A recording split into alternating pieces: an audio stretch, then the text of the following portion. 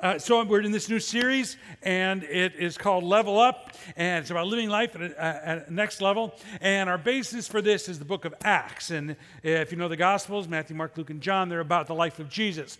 Acts is about the Acts of the Apostles. It's about how the church began. And there's probably never been an organization, an organism, a group of people that have changed the world more and change history more than this group of people. And it started out with just a few, 120 of them, and some amazing things happened. So we're looking at their lives and what happened there, and we're figuring out what we as a church and what we as individuals, families can learn from that in order to live our lives at a different level. And so I'm glad you're here. So here's what I want you to turn to somebody and tell them the names of the neighbors who live around you, as many as you can think of. The names of the neighbors around you where you live. Go.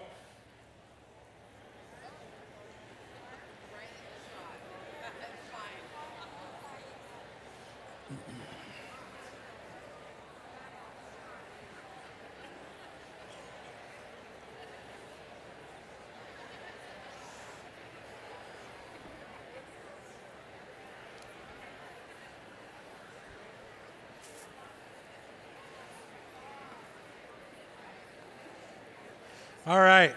You guys know a lot of your neighbors. That's good. Yeah. Some of you guys are extroverts. You just love me. Some of you are introverts. Okay. So how many people could name 20 of your neighbors? Really? You're in church.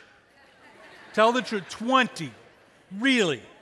How many people less than 5? You're my people right there. Me and you. We're there together. Yeah. I've lived there 27 years. I can't tell you the people's names live next door to me. Well, they just moved in 5 years ago. But anyway,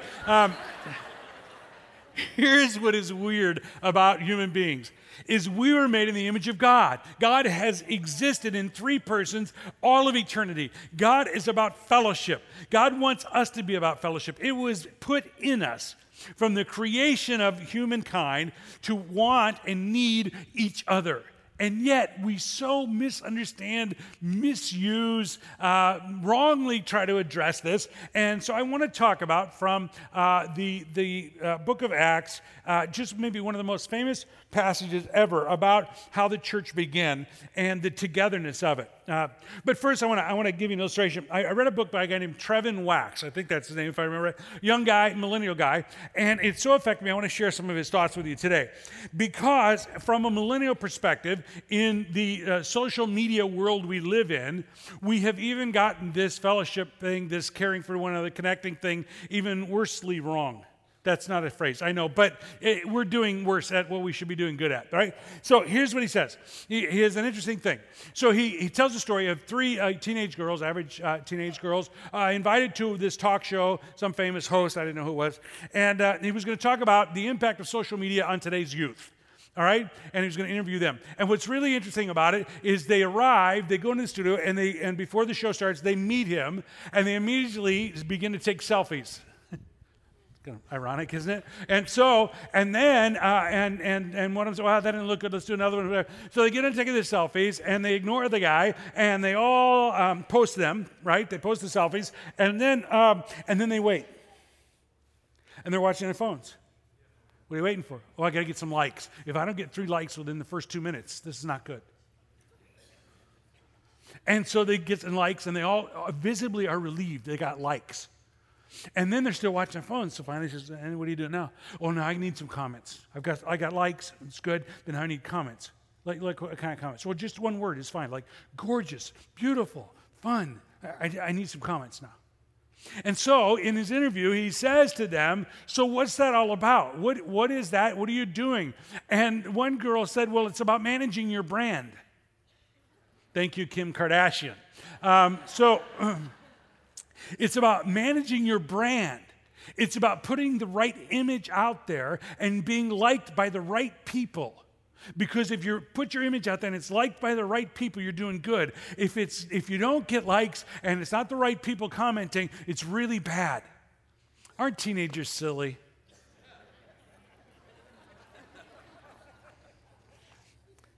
Here's what's interesting. Because of how we were created to want to know and be known. We want to know and be known. We were created to do that. The problem is we have lost an understanding of what that means. And so we settle for lesser things that can never fill those deeper desires. So today I want to read a passage, and it's a very famous passage about the beginning of the church, these people that turned the world upside down. And it's in Acts 2, and it begins in verse 42. And let me just read it. It's going to be on the screens. They devoted themselves to the apostles' teaching and to fellowship, to the breaking of bread, and to prayer. Everyone was filled with awe at the many wonders and signs performed by the apostles. All the believers were together and had everything in common. They sold property and possessions to give to anyone who had need. Every day they continued to meet together in the temple courts. They broke bread in their homes and ate together with glad and sincere hearts, praising God and enjoying the favor of all the people. And the Lord added to their number daily those who were being saved. I don't know if you caught that, but there's a lot of togetherness going on there. You know what I'm saying? There's a lot of togetherness going on there. Have you ever been on a family road trip and about the third day in, you're thinking, this was not a great idea. I don't actually like my family. I mean, I've never thought that, but some of you, I sure have. We as a church, we take a lot of trips around. We take missions trips, and we take trips to Israel and different stuff. And if you want to get to know somebody, travel with them. It's interesting. These guys were together a lot. Was that just that's kind of the way it was, or was that a dynamic part of how they changed the world? They were practicing this deepest need and longing that we have to know and be known. Now, here's part of why we don't get this, because we misunderstand the word know. We think the word know has to do with knowing something, with purely intellectual grasping of something, right? We think that that's what it's about. And in that level, society has never been more advanced. If you think about it, I have on my Kindle more books than probably some of the greatest libraries of the ancient world, right? I have knowledge at my fingertips. You ever been sitting there? We were sitting there the other night. This actually happened this week. We're saying, how does that work? And I said, I'll call somebody. I know them. I'll call them tomorrow. I'll ask them how it works. And when somebody at the tip said, well, we could just look it up right now. And they looked it up on Wikipedia, and we immediately had the answer. You can get answers immediately. You ever done this? Like I did this week too. I looked up a musician that I remember from way back in the day and what they were doing now. And then I saw somebody else on that same website that what they're doing. And I went down a rabbit hole for an hour. Completely wasted an hour because there's just so much information I could have. I could just have so much information, right? The problem is we don't understand both the impact of the amount of information we can have and that there's something different between knowing about something and knowing something. Let's start with the first one. The amount of information. What's amazing is the amount of information we can have is overwhelming. It just is overwhelming. Let's just take, for example, news. We have so many news sources. Well, you can get your news from anywhere you want. And so it's like a waterfall. They will just dump news on you. You can get Russian news on the television now. You can get the BBC. You can get all kinds of internet outlets. And so what do? How do you boil this waterfall of information down to a trickle that you can actually ingest?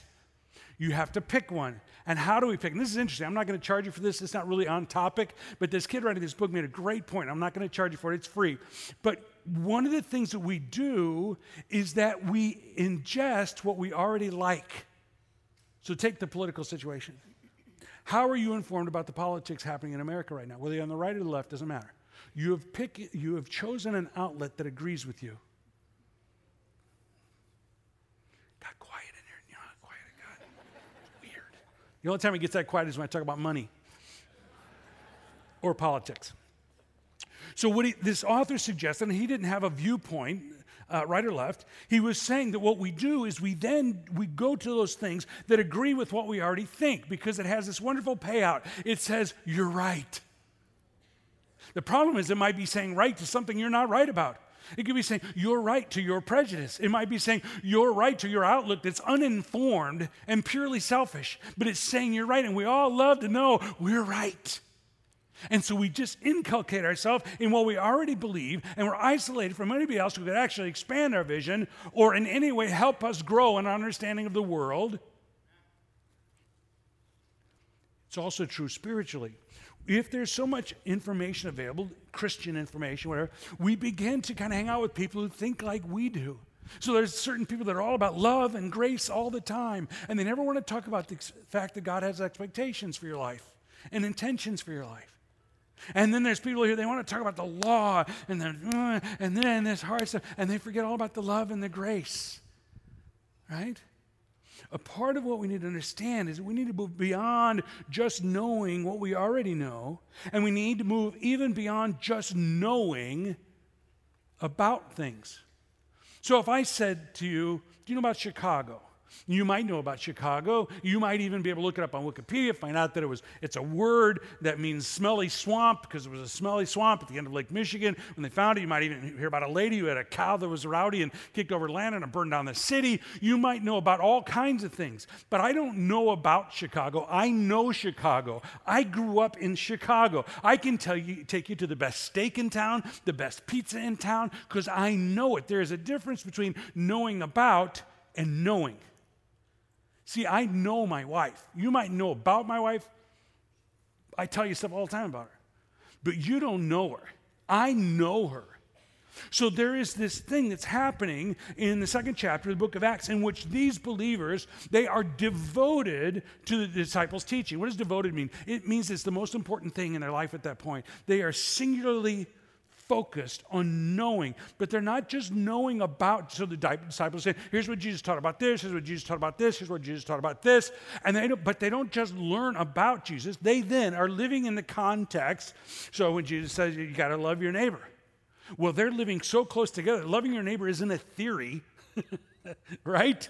It's a reality. I've got to practice loving my neighbor because I learned that's what Jesus said. I learned it, and now I got to know it, right? You see, the powerful dynamic in the body of Christ is that we don't learn things just intellectually. Somebody tells you they're a Christian, but they don't hang out with other Christians, they don't go to church. They're not really a Christian because they're not learning it. They're only getting a head knowledge of it. They're only knowing about something. You've got to know it. And so these Christians are thrown together to learn about what Jesus taught, but then to know Jesus and to know each other and to practice what they're learning. So knowing and knowing about are two very different things. So let me just give you a little practical thing on that. That's why we do Rooted. That's why we do small groups. That's why we invite people to serve.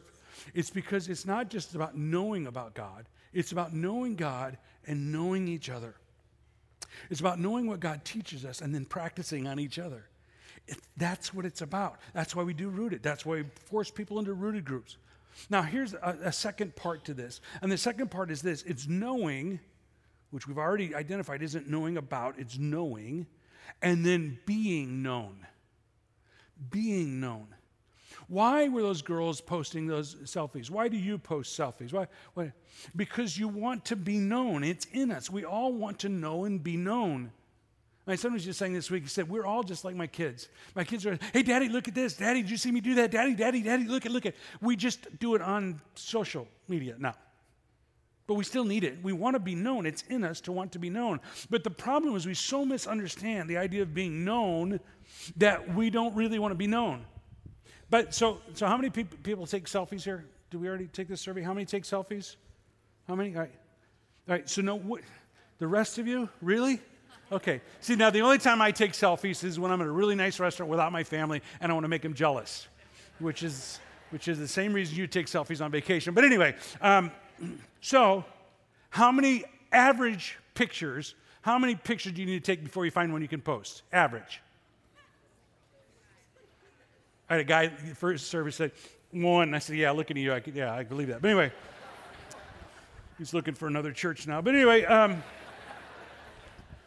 so you take several because what? Because you want to be known. No, because you want to be known better than you really are. It's called selective sharing. You don't get up in the morning and take a picture of yourself and put it out there, do you? Absolutely not. Because you don't really want to be known. You want people to have it's image management is what it is.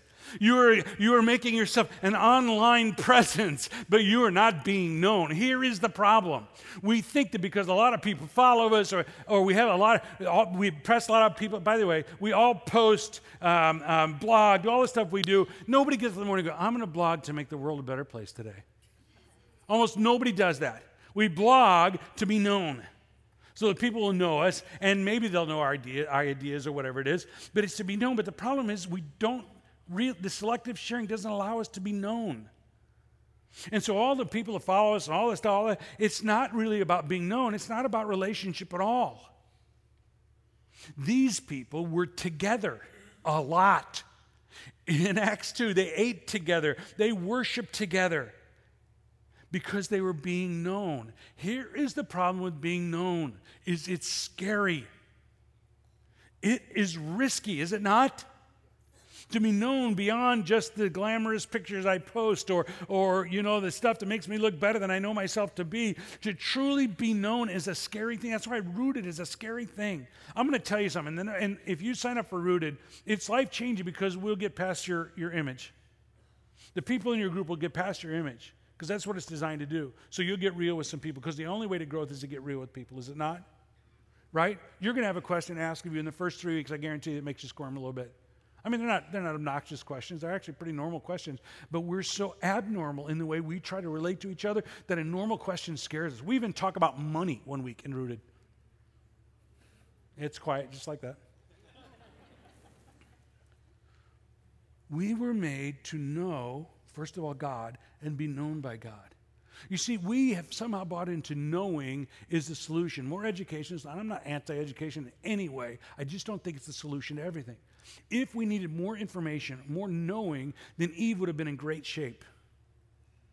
You see, the lie in the garden wasn't, hey, this is a better tasting fruit. It wasn't. It was, you will know and be like God.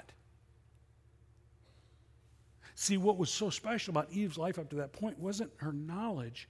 It was her relationship with God and with Adam. What got disrupted was her relationship with God and with Adam. And if we're going to return to the relationship we're supposed to have with God and each other, we're going to have to risk being known.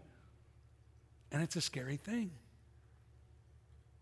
So unlike our online news feeds where we just look at the things that say you're right, you know what can happen at church, in a community of believers, or in a Rooted group? Somebody might at some point say to you, I love you, but you are wrong.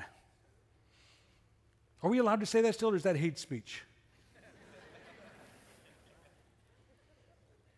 The people who have impacted my life the most are people who love me and told me I was wrong. One of my friends one time, and he was a new Christian, and there was this thing that happened, and some people mistreated me, and I was all wounded and hurt about it, and I sat down with him, and I was just fuming, and I was spewing, and finally he goes, what are you so mad about? And I said, well, these people, and I started reading, he goes, no, I understand what they did, but why are you so mad? You're not being very much like Jesus right now. What do you know? You're a new Christian. Just, where'd you get that from? The Bible? Well, okay, you're right. By the way, that didn't happen last week. That happened 25 years ago. And the reason I remember it is because he loved me enough to say, what are you doing? What are you doing? You see, we kind of surround ourselves with people who agree with us. Nobody ever challenges us. Nobody ever says, that's not very Christ-like. Yeah, they didn't do right, but your attitude. You see, the way to growth isn't for somebody always telling you you're right. Sure, that feels good, but you don't grow that way. You grow when somebody goes, I'm not sure you're looking at that right. I'm not sure you're behaving right. I have a friend who's in this room right now who said to me one time, I don't think you're treating your wife right. Who are you? It's my marriage. I'm your friend, and I love you, and you're not doing right. And I had to say, I think you're right. I didn't say it to him. I just said it inside. I don't want him to get in the habit of doing this, telling me the truth stuff. So can we bring that whole passage up again? I just want to bring that passage up again, and I want to walk through a couple of things. Because being known is about some very important things. They devoted themselves. Just go ahead and bring that up. They devoted themselves to the apostles' teaching. That means that was so important to them. Your faith, your growth, your development has to be so important that it's on the front burner. And to fellowship, so that it didn't just learn, they learned relationally. And to the breaking of bread and to prayer. By the way, you're going to read in the next section here that there were some amazing things happening. And I want to suggest to you, I am not, again, anti-education, anti-growth, and that kind of stuff. I want to suggest to you, if we spent more time praying together as marriage, as couples, we'd have a lot fewer marriages breaking up. They were having bread and praying together. If you spent more time together as a congregation praying for our families, for our wayward children, for those who are hurting, we would probably see a lot more results than just sitting around trying to figure a 4-step fix. Because they were together and they cared. Here is one of the problems with allowing yourself to be known, is that you might find that you care.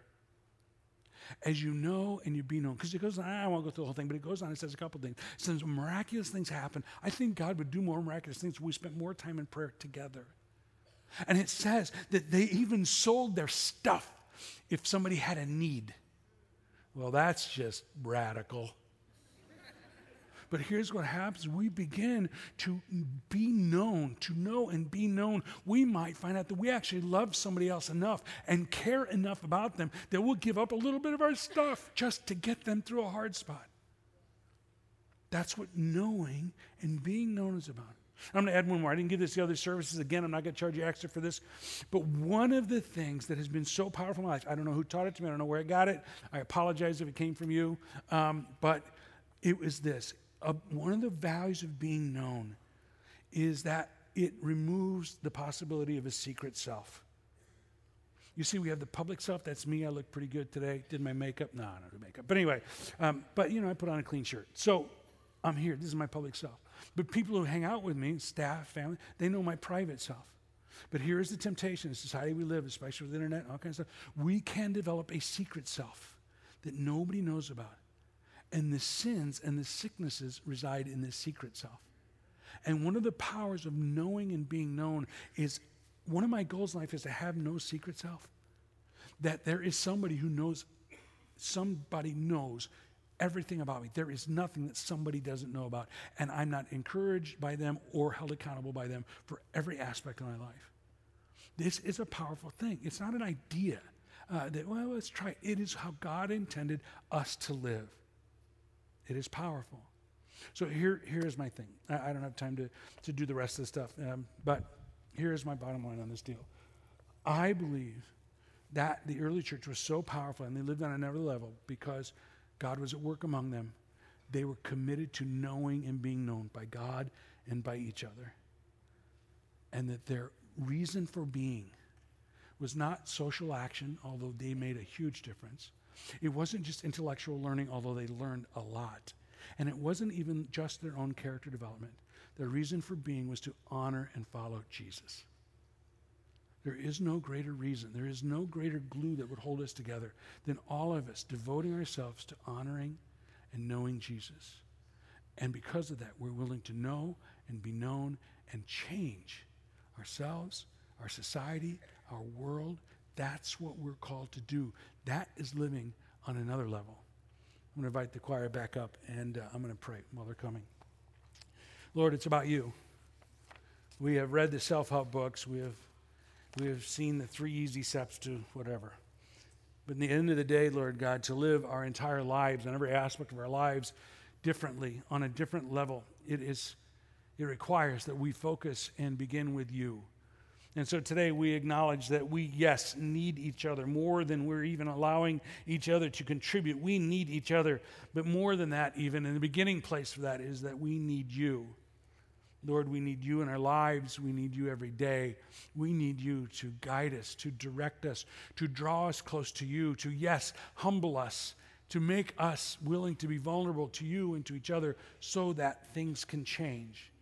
So, Lord God, we just ask right now that if there's anybody here who doesn't know you, that this would be the moment they would realize that their life was intended to be lived on another level, and that they would know that they need to be known by you. And Lord, I also pray that if there's anyone in this room today who has never involved themselves in a small group or in a rooted group or in the kind of fellowship that would call them to account and would bring encouragement and would cause growth, Lord, I pray that today that they would sense their need to do that and they would sign up for a rooted group. And so, Lord, you always have a next step for us. Today, we ask that you would make the next step really obvious in our lives and that we'd be willing to take it. We love you, Lord. We need you, Lord. And we thank you in advance. In Jesus' name, amen.